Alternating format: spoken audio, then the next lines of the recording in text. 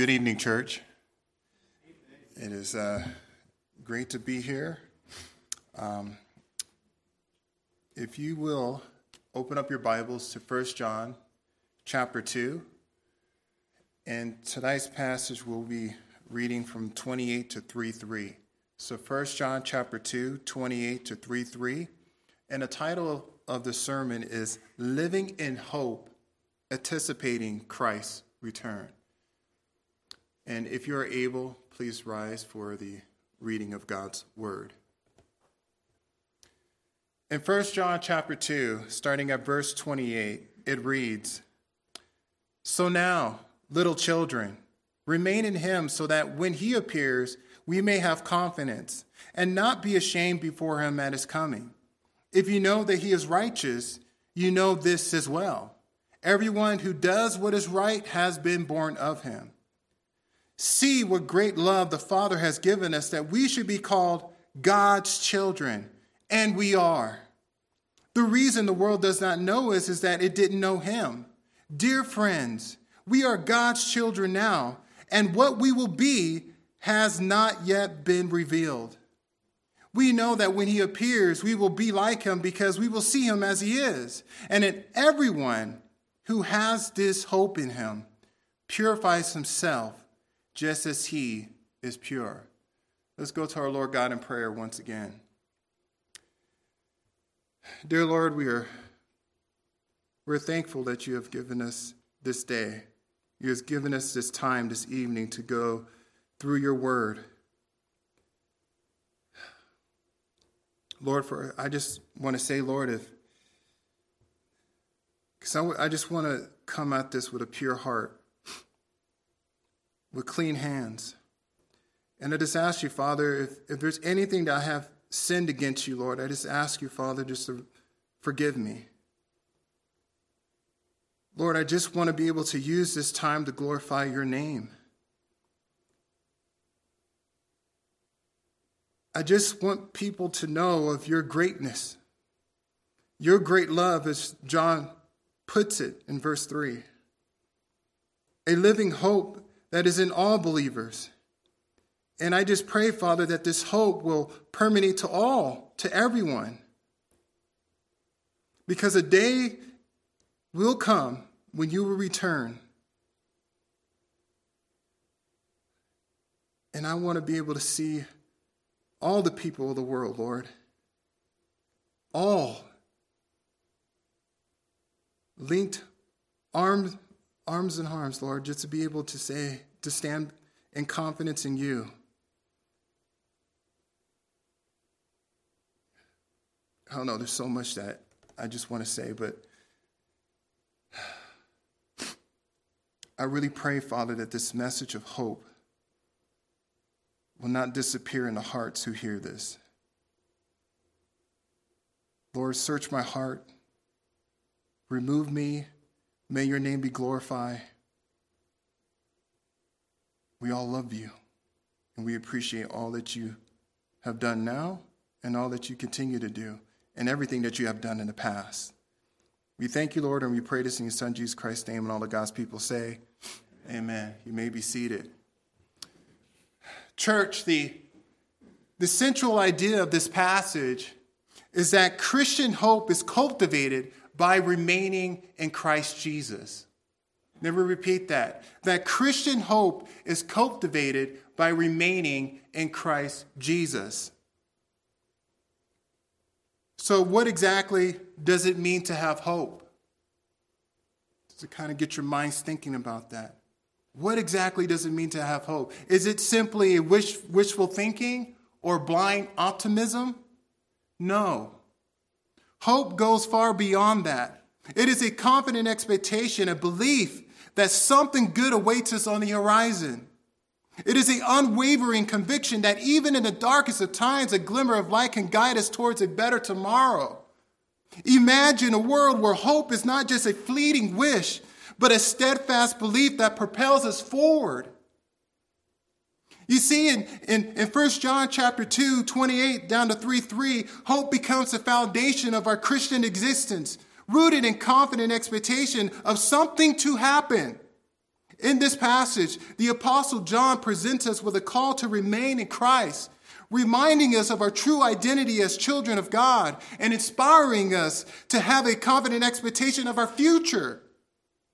This passage reminds Christians of our future hope in Christ's return and the transformation we will experience as children of God.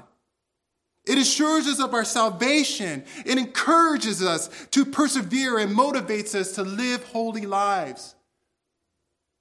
I stand before you this evening to shed light on the topic that resonates deeply within us.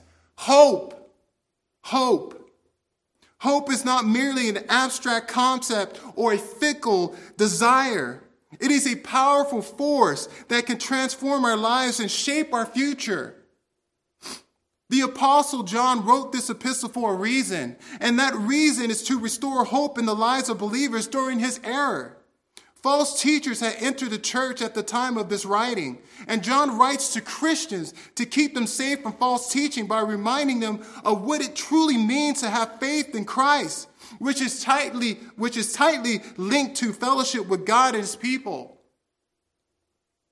This text provides hope for all Christians that Christ Jesus will return to save his children.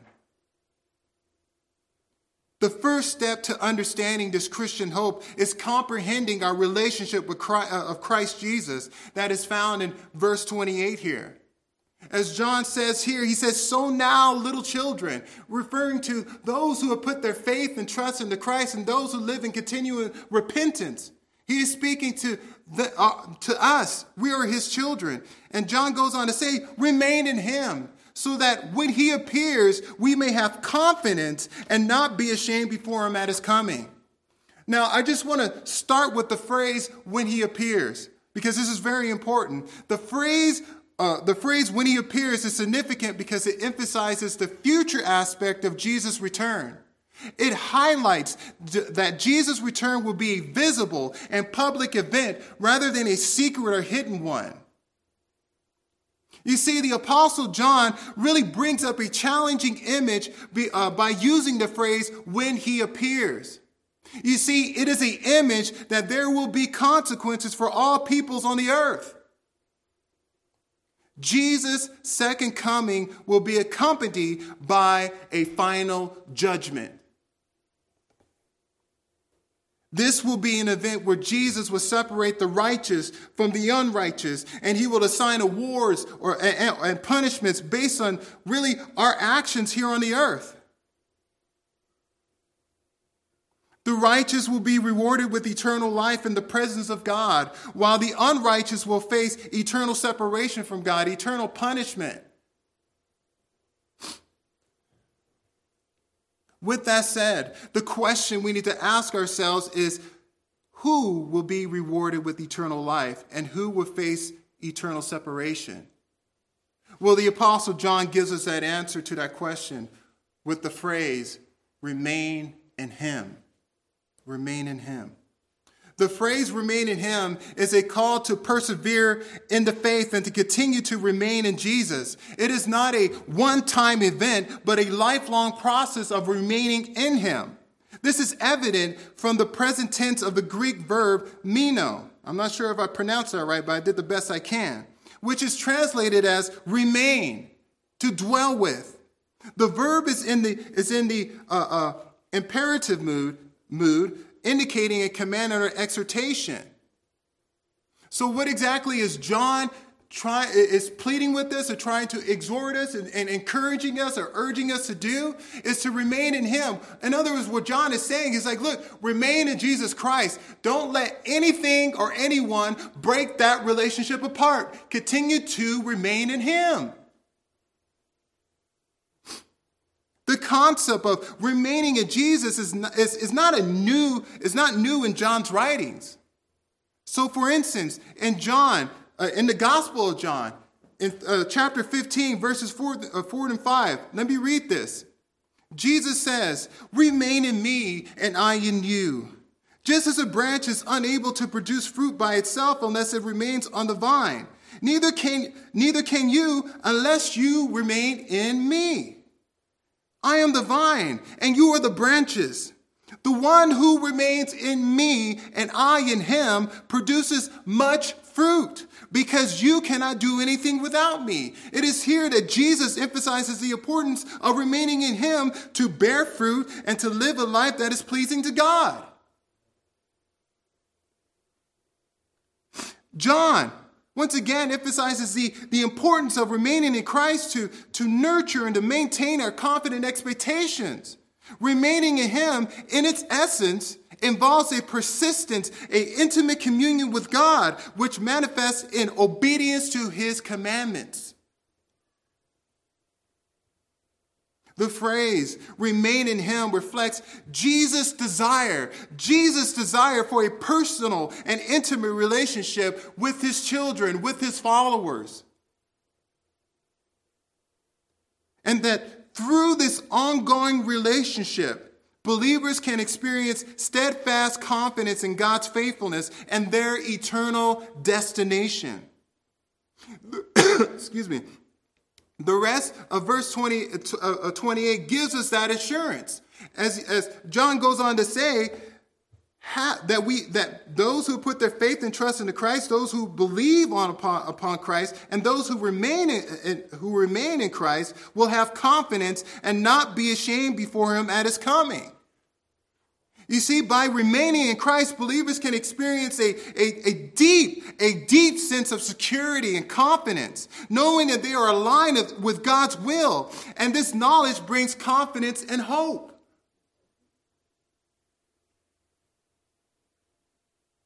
Please do not let this phrase escape your heart, your mind on this. Because this is the crux of really of the passage that we're going through. It is the crux when it comes to verses 29, when it comes to verses 3:1, when it comes to verse 3:2 and 3:3. It is the foundation.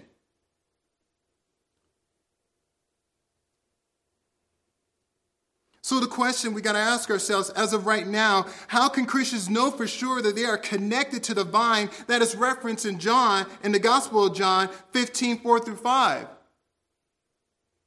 What tangible proof do we have that we are God's children? Well, verse 29 tells us. It reads that if you know that he is righteous, meaning Jesus Christ, you know this as well, that everyone who does what is right has been what? Born of him. Born of him. Now, the significance of this verse lies in its emphasis on the importance of living a life of obedience to God's commands to be born of God and have eternal life.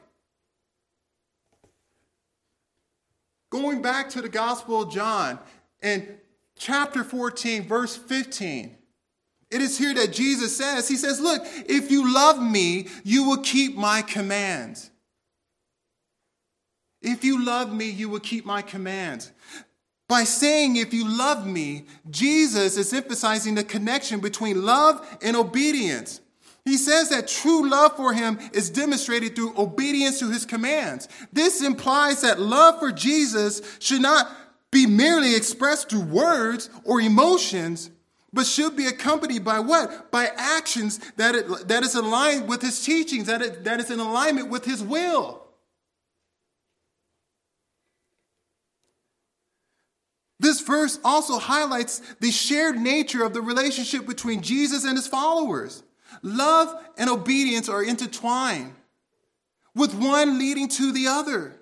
When individuals genuinely love Jesus, they will naturally desire to obey him. And obedience to his commands strengthens and deepens their love for him. By emphasizing this connection between love and obedience, it is here that Jesus invites his followers into what? A close bond with him. A close bond with him. And this bond is not based on fear or obligation, but on a genuine affection and devotion towards him. This is not out of fear. Verse 29 emphasizes that doing what is right is a sign of being born of God, and that obedience to God's commands is a fundamental aspect of living a life of faith. So you may be asking the question, it's okay, well, what are the signs of doing what is right that proves that we are children of God, that we have been born of him? Well, let me give you three elements. One is character. Two is relationships. And then three is relationship with God. When I talk about character, there's something that is working within us as individual believers of Christ. In Galatians chapter 5, verses 8 through 26, it says that when it comes to character, is that we foster characteristics and virtue that Christ calls us to, right? That we are being led by the Spirit, right? And the Spirit is going to exuberate within us love, joy, peace, right? Self-control. Those are tangibles. That we seek to live disciplined lives characterized by, once again, self-control and integrity, which we find in Titus chapter 2, verses 6 through 8. Relationships. When it comes to relationships, that we accept and appreciate each other's uniqueness and hold each other mutually accountable, which we find in Romans chapter 12, verses 3 through 5. And that we encourage each other as we meet, as we gather here in the church as saints, right? That we continue to encourage each other, which we find in Hebrews 10:25. And that we are to serve and help each other, which we find in Romans 15, 1 through 2. Right? This is not a call that we get to live our lives the way that we want to live, right? There's a reason why God has established a church. There's a reason why God has established pastors. Right? He's established people with many gifts to take place in his church. But not only that, but we're called to love one another, right? To encourage one another, to help each other out. If we're off doing our own thing and being isolated from the church, are we really living up to God's commandments? Are we really producing the fruits in which the Holy, really comes down to, are we really being led by the Holy Spirit?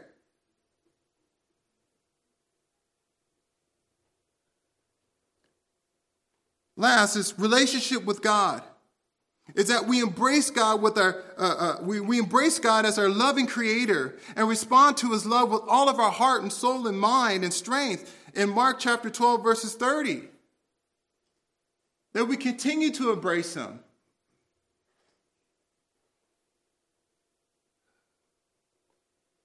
We encourage the practice of spiritual disciplines when it comes to prayer, meditation, and service so that our faith matures and our love of God deepens, which we find in 1 Corinthians chapter 9, 24 to 27. Let me kind of back up here to talk about meditation because I know Steve kind of hit on this in his sermon earlier. That meditation is not Easter meditation that we empty ourselves. The biblical meditation, the Christian meditation, is that we fill ourselves with God's word, right? And that we continue to chew on that every second of the day. Is that we should not be taking a break from meditating on God's word. But we continue to chew on it, right? Because that's how we grow in maturity. But it is here with those three spirits that Jesus requires all his children to remain in obedience to his teachings and to his word. Jesus expects his children to be transformed in word, thought, and deed. His children are to love and appreciate one another and also to grow in maturity under the guidance of Jesus. Jesus expects his children to persevere for his name's sake. But I just want to back up here because we cannot persevere in Jesus' name's sake if we're off in our own isolated world. If we're not studying his word or meditating on his word. We will not persevere. We will crumble quickly. And let me say this when it comes to relationship among the saints, because I think this is very important. Because it is awful to hear when you hear people of God have a distrust in other people of God. And they let that fester. They hold that in and they hold it against them. Let me tell you this, you are sinning before the Almighty God because God has called us to what? To love one another. We are called to make things right. We are called to be in relationship with one another because it would be a shame if Christ were to come right now and he sees his children fighting amongst themselves. So if you have anything against your brother and sister, I ask you and I plead with you, you need to go make that right. And you need to make that right as soon as possible. There is no waiting. Oh, I just need to be. No. Don't let the sun go down if you're in anger. I digress. Moving on to chapter 3. I'm going to read verses 1 and 2. And I really just want to highlight verses 1 and 2 is this is the benefits of God's love, the benefits of being his child.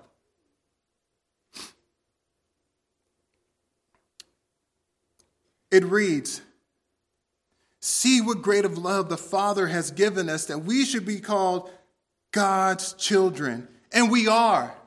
We are. The reason the world does not know us is that it didn't know him. Dear friends, we are God's children now, and what we will be has not yet been revealed. We know that when he appears, we will be like him because we will see him as he is. Church, to really get a full comprehension of verse 1, I believe we must start here at verse 2.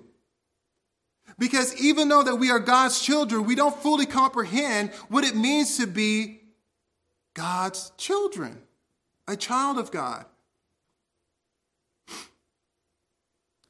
In verse 2, the Apostle John wrote something that is very powerful. It is very powerful. He goes on to say, "Dear friends, children of God, those who have put their faith and trust into Jesus Christ." He goes on to say that we are God's children now. So he's talking, so meaning that God is talking to his children. And he goes on to say, what we will be has not yet been revealed. Has not been revealed. To help us understand that phrase and what we will be has not yet been revealed, I want to go to 2 Corinthians chapter 3, verses 18 here. In 2 Corinthians chapter 3, verses 18, it reads that we all, with unveiled faces, are looking as in a mirror at the glory of the Lord and are being transformed into the same image from glory to glory. This is from the Lord who is the Spirit. The verse begins with the phrase "we all," indicating that it applies to all believers in Christ. Moving on to the next phrase, when he goes on to say "with unveiled faces," it refers to the removal of a symbolic veil that obstructs one's understanding and perception. In the biblical context, this veil represents a spiritual blindness or ignorance. Ignorance. And by removing this veil, believers can see and understand the truth of God's glory. The next part of the verse states that believers are beholding, as in a mirror, the glory of the Lord. This metaphor suggests that believers can see and reflect God's glory in their lives.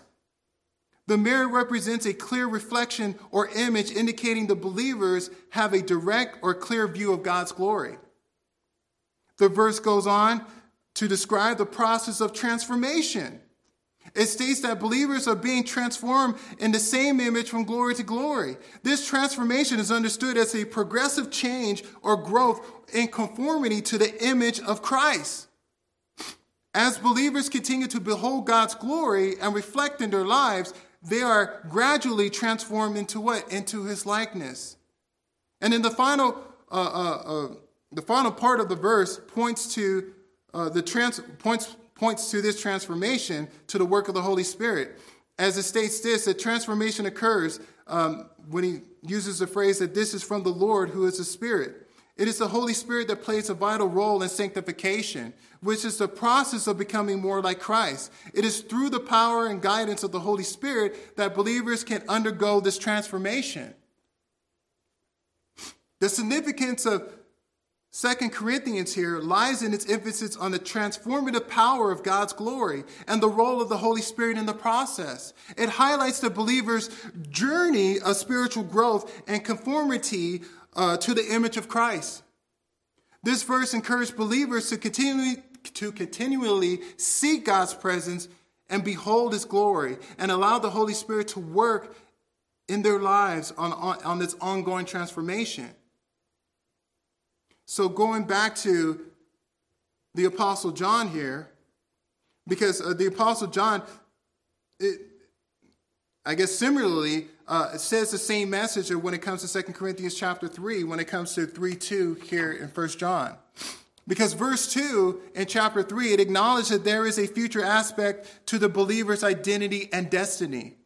It states that what we will be has not yet been revealed. This implies that there is a future transformation awaiting believers.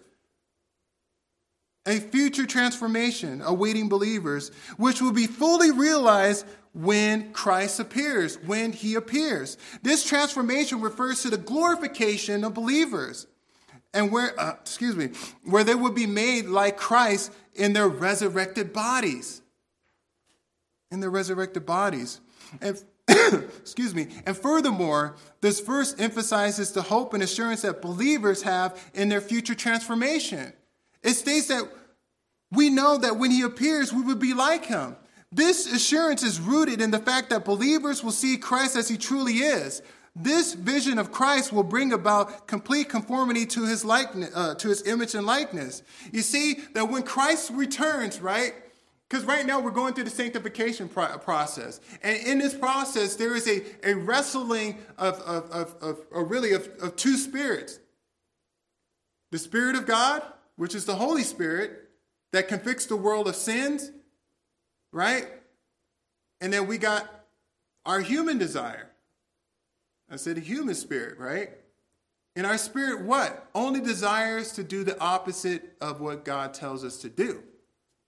So we want to live a life that is contrary to God's word. And so right now we're in the sanctification process, right? We're in this process of changing. But what John is getting at here is look, there's not going to be any more battling. There's not going to be no more wrestling with sin. We're going to be in glorified bodies, meaning that sin is going to be eradicated. No longer will we have to battle sin no more.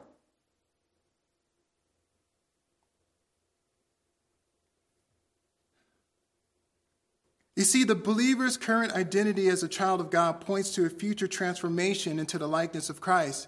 It emphasizes the believer's hope and trust in their final destination. Right?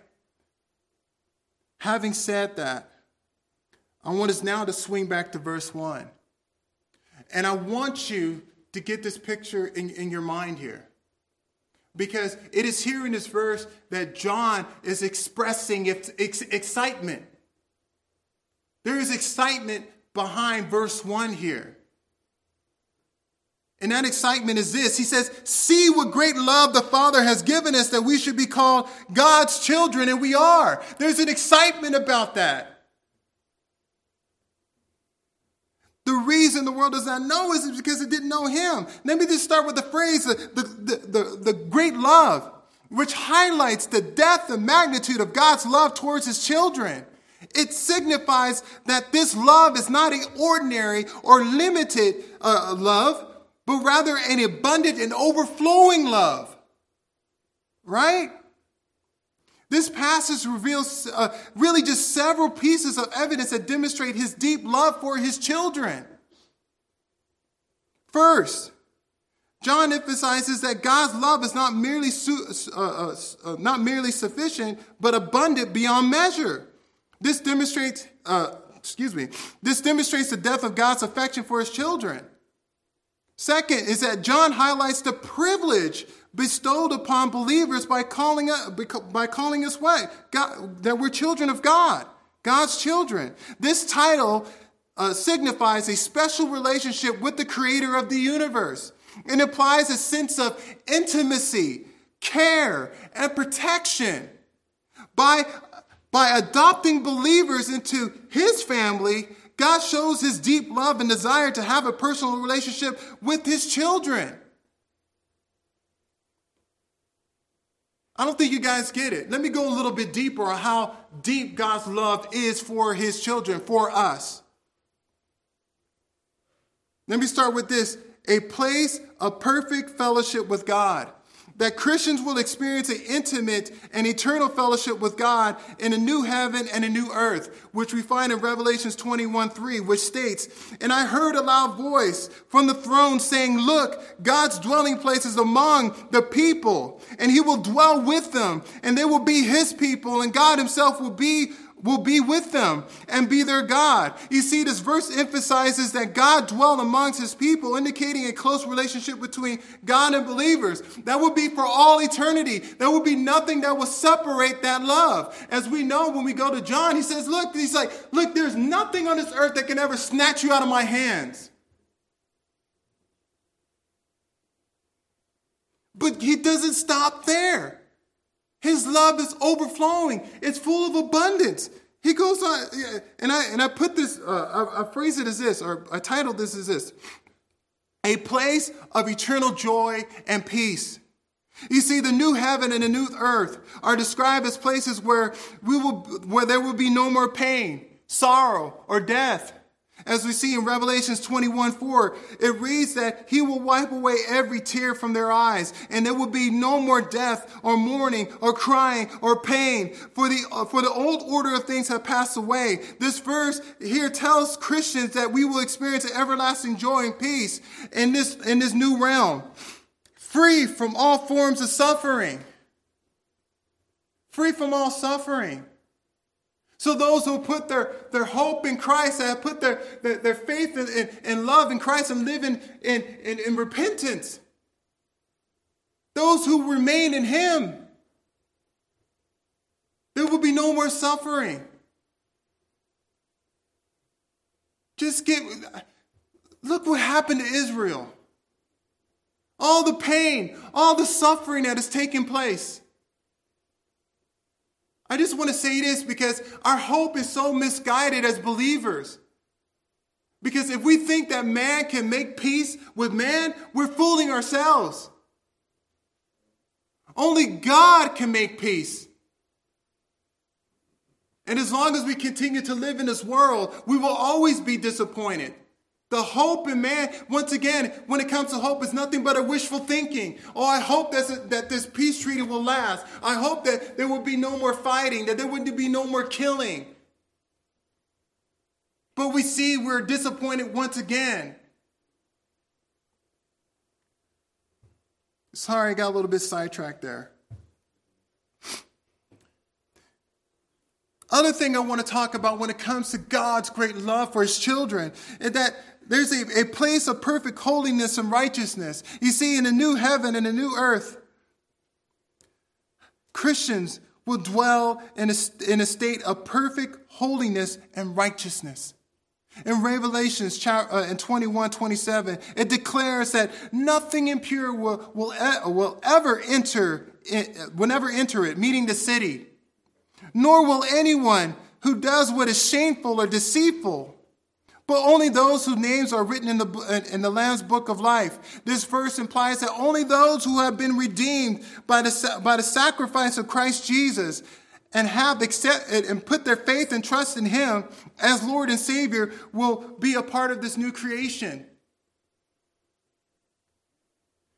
And his love doesn't just stop there. I'm going to keep going because it needs to be mentioned here. Because when it comes to the imperishable bodies, when it comes to the resurrected bodies, you see, when it comes to the resurrected bodies, we will no longer be subject to decay or death. We will be transformed into an eternal state where there will be no longer susceptible to illness, aging, or any form of physical disorientation.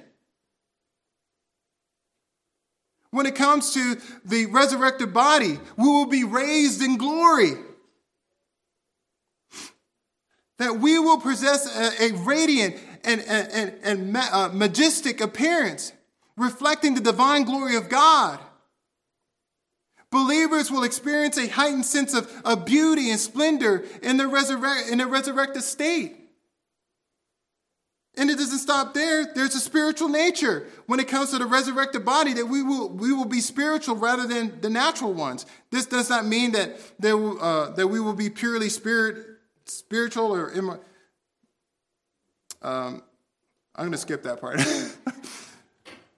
So I kind of wrote that wrong. But it doesn't stop there. How many of us like to go to the beaches, the most beautiful beaches that the earth has to offer? To be able to hike the most beautiful mountains, to go through the forest, to go and observe the animals, to go to the Grand Canyon, to be able to look at the stars at the night and to look at the moon. How many of us are marveled by how big the universe is? Well, let me tell you this, believer. Those things that we find so beautiful, everything that we find so captivating, so the things that we would like to do, heaven is going to be far greater than that. It's going to be far greater than that. You see, this is why John is so excited here. See how great the love of the Father is to his children. His love just keeps pouring and pouring. He continues to give and give and give. And I appreciate what Steve had to say this morning when it came to the sermon. It's just like, how much are we giving? Are we really giving with all of our hearts and our soul and our minds just as much as God has given to us? God's love just keeps pouring and keeps pouring.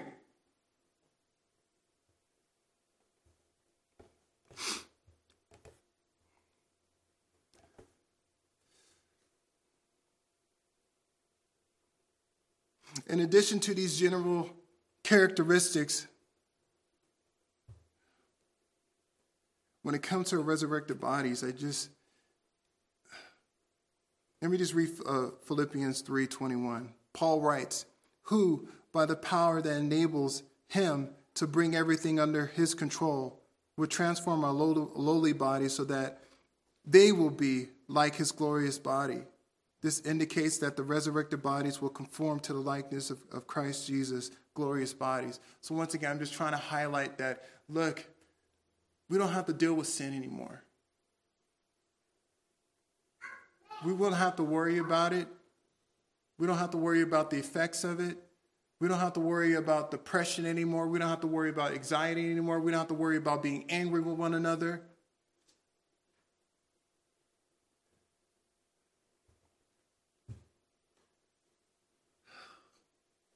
So the question I think all of us should really ask ourselves, why? Why would you want to trade this kind of love for the world? Why? What's in it for the world? Disappointment? Our bodies are perishing?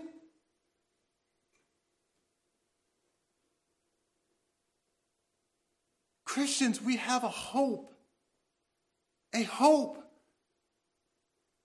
that no one else has. If no one hasn't put their faith and trust in Christ, they have no hope. We have a confident expectation that these things are going to come. These are the promises that God promised to all of his children.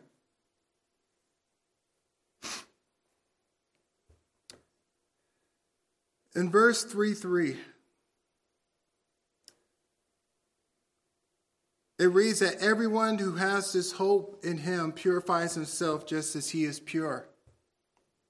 It is essential to understand that hope is not just a feeling or an emotion, but a confident expectation of future events. You see, in Christianity, hope is the assurance that God will fulfill his promises, that believers will receive eternal life. This hope is not based on human emotions or circumstances, based on the character and promises of God. Look, church, the verse that we're looking at here in verse 3, it emphasizes that hope is purifying. It's purifying. The word purifies in the present tense, indicating that hope is a continual process of cleansing and sanctification. This means that as believers place their hope in Christ, they will experience a progressive purification of their hearts and minds. This purification is not limited to external actions, but it also includes the inner motivations and desires of the heart. The connection between hope and purity is rooted in the character of God by us remaining in Christ. God is holy and pure and desires his children to be like him. When believers place their hope in Christ, they acknowledge that he is our only hope for salvation, and that he is the source of all purity. As we remain in him, we bear fruit and demonstrate the purity of God in our lives.